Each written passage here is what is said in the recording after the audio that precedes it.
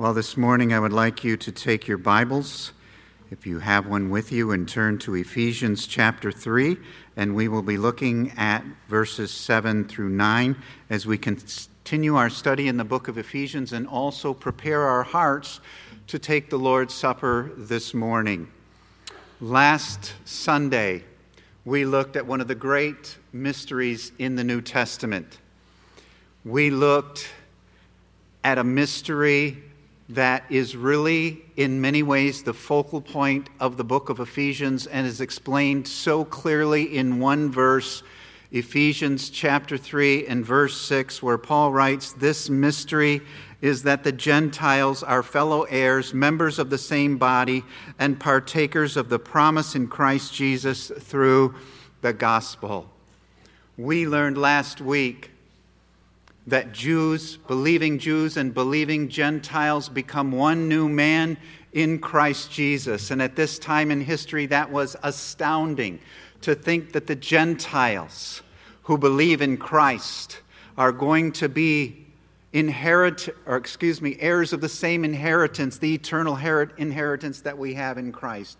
That they are going to be fellow members of the same body with their Jewish believing brothers and sisters. The Gentiles were not to be stepchildren. They were not to be distant cousins. They were not to be equal but separate. They are together, brothers, sisters, redeemed children, one body, one new man in Christ, and it all happens through the gospel. And as I shared with you last week, the gospel is for all peoples everywhere. And so Paul continues in verses 7 through 9, of this gospel I was made a minister according to the gift of God's grace, which was given me by the working of his power. To me, though I am the very least of all the saints, this grace was given to preach to the Gentiles the unsearchable riches of Christ and to bring to light for everyone what is the plan of the mystery hidden for ages in God who created all things. Well, our first point this morning is a minister of the gospel. The Apostle Paul's God-given, God-ordained mission was to be a minister of the gospel. In verse 7, he says, of this gospel I was made a minister. Paul's calling was to proclaim the good news of Jesus Christ as a minister according to the gift of God's grace. Minister, that word here is an important word. Minister means a servant who waits on tables. By definition, a servant is one who acts on the commands of others, who recognizes and submits to a divine authority. A servant's primary responsibility is to do what he is told to do. The word minister, that means servant, means that this servant is so confident in his master. He trusts his master so much that he isn't cynical, he isn't skeptical. He doesn't say, I don't get it, master. He doesn't question his master. He says, master, whatever you want me to do, I will do it.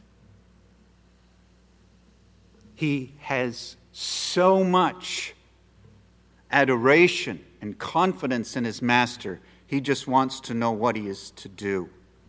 And Paul's single responsibility was to faithfully be a servant, according to the gift of God's grace that was given to him by the working of God's power. Paul emphasizes the fact that he did not make himself a minister, but that he was made a minister. His calling, his message, his work, and his empowering were all from God. And I think this is so important for us to remember over and over again as Bible-believing Christians.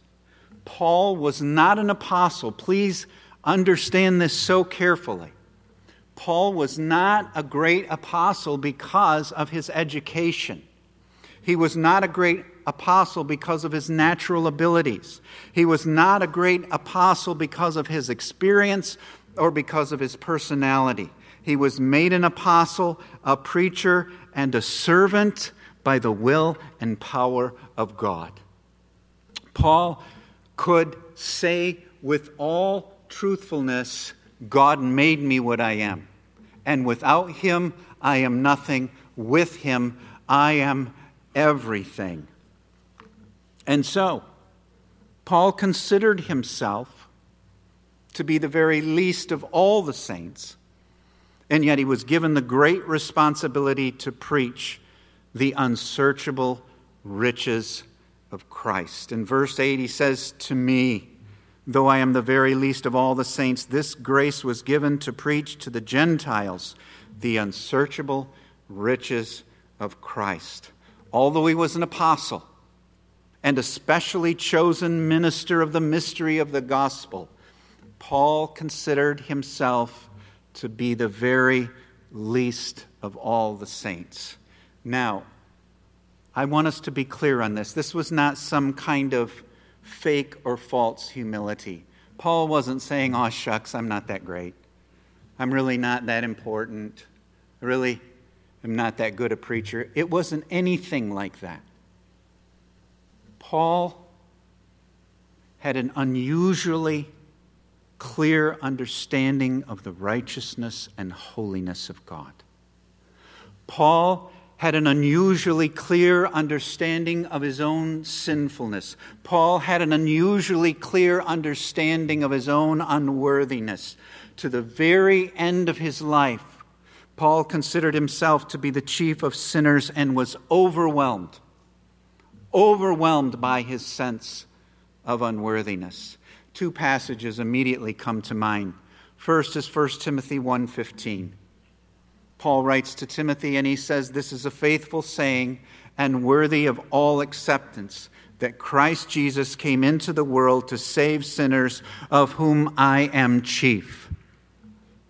Again, this wasn't false or fake humility. He knew that. He sensed that in the very depths of his being. Paul really brings this together in 1 Corinthians chapter 15 and verses 9 and 10, two verses that I have gone back to over and over again in my own ministry, and two verses that I commend to you to put on your list of verses to memorize. Paul says, "For I am the least of the apostles, unworthy to be called an apostle because I persecuted the church of God.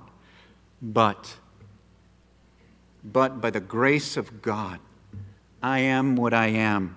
And his grace toward me was not in vain. On the contrary, I worked harder than all of them, though it was not I, but the grace of God that is with me."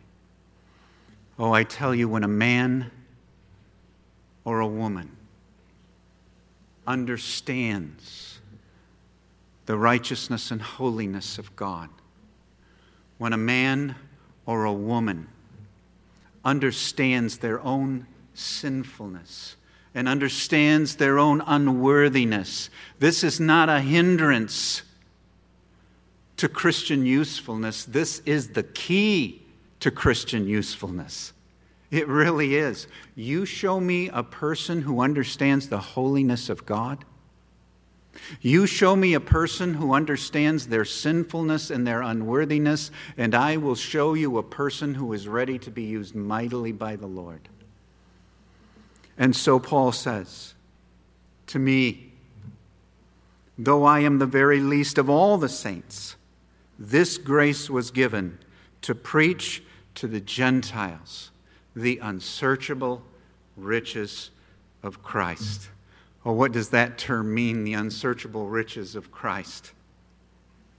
Well, the unsearchable riches of Christ include all his truths, all his blessings, all that Christ is, and all that Christ has.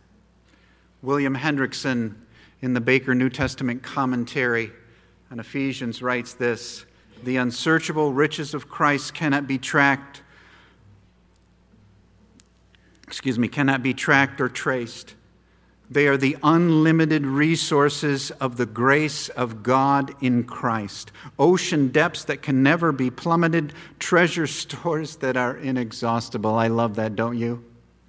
Ocean depths that can never be plummeted, treasure stores that are inexhaustible. John Piper said, "It would take a year's worth of sermons to explain the term, the unsearchable riches of Christ." Well, that leads to our second point this morning, and that is a gospel for all peoples. So Paul says to me, though I'm the very least of all the saints, this grace was given to preach to the Gentiles the unsearchable riches of Christ. And then in verse 9 he says, and to bring a light for everyone. What is the plan of the mystery hidden for ages in God who created all things? There's one word I want you to focus in on in verse 9, and it is the word everyone. And to bring to light for everyone. Paul understood, and so must we, that the light of the gospel is to be preached to everyone.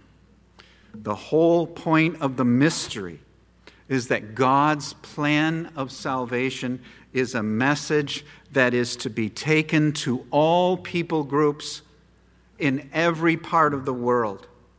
The creator of the world, the creator of the universe, the one who sustains the universe, the one who ordains and guides every second of every minute of every day.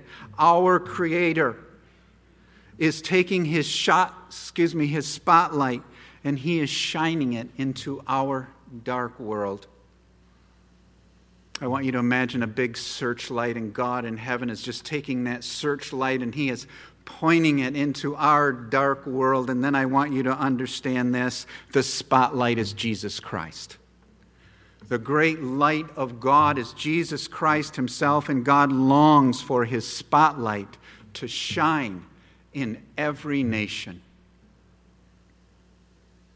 Let me share this with you as we prepare our hearts for the Lord's Supper. The task of every Christian, and in a special way every missionary, is to lift up Jesus Christ and the unsearchable riches that are found in him, so that God may gather his church from every tribe and language and people and nation. Let me say that again. The task of every Christian, and in a special way every missionary, is to lift up Jesus Christ and the unsearchable riches that are found in him, so that God may gather his church from every tribe and every language and every people and every nation. Oh, folks, let us proclaim it again and again. Christ is a light for everyone. We are to take the light of the gospel to everyone. And today, just like with the Apostle Paul, God is using unworthy, undeserving people, just like us, to accomplish his great mission. God is using us. He is, in ways that are beyond our understanding, to take his gospel to the nations. As we share the Lord's Supper together, remember that Christ died and rose again so that we might partake of his unsearchable riches. Oh, the gospel came to us. To those of you here this morning who know Christ as Savior, the unsearchable riches of Christ have come to you. Riches so great that it would take a year's worth of sermons to explain them. And as we share the Lord's Supper together, remember that Christ died and rose again so that we might take his light, the unsearchable riches of Christ, and shine it to the ends of the earth. At this time, we are going to share the Lord's Supper together.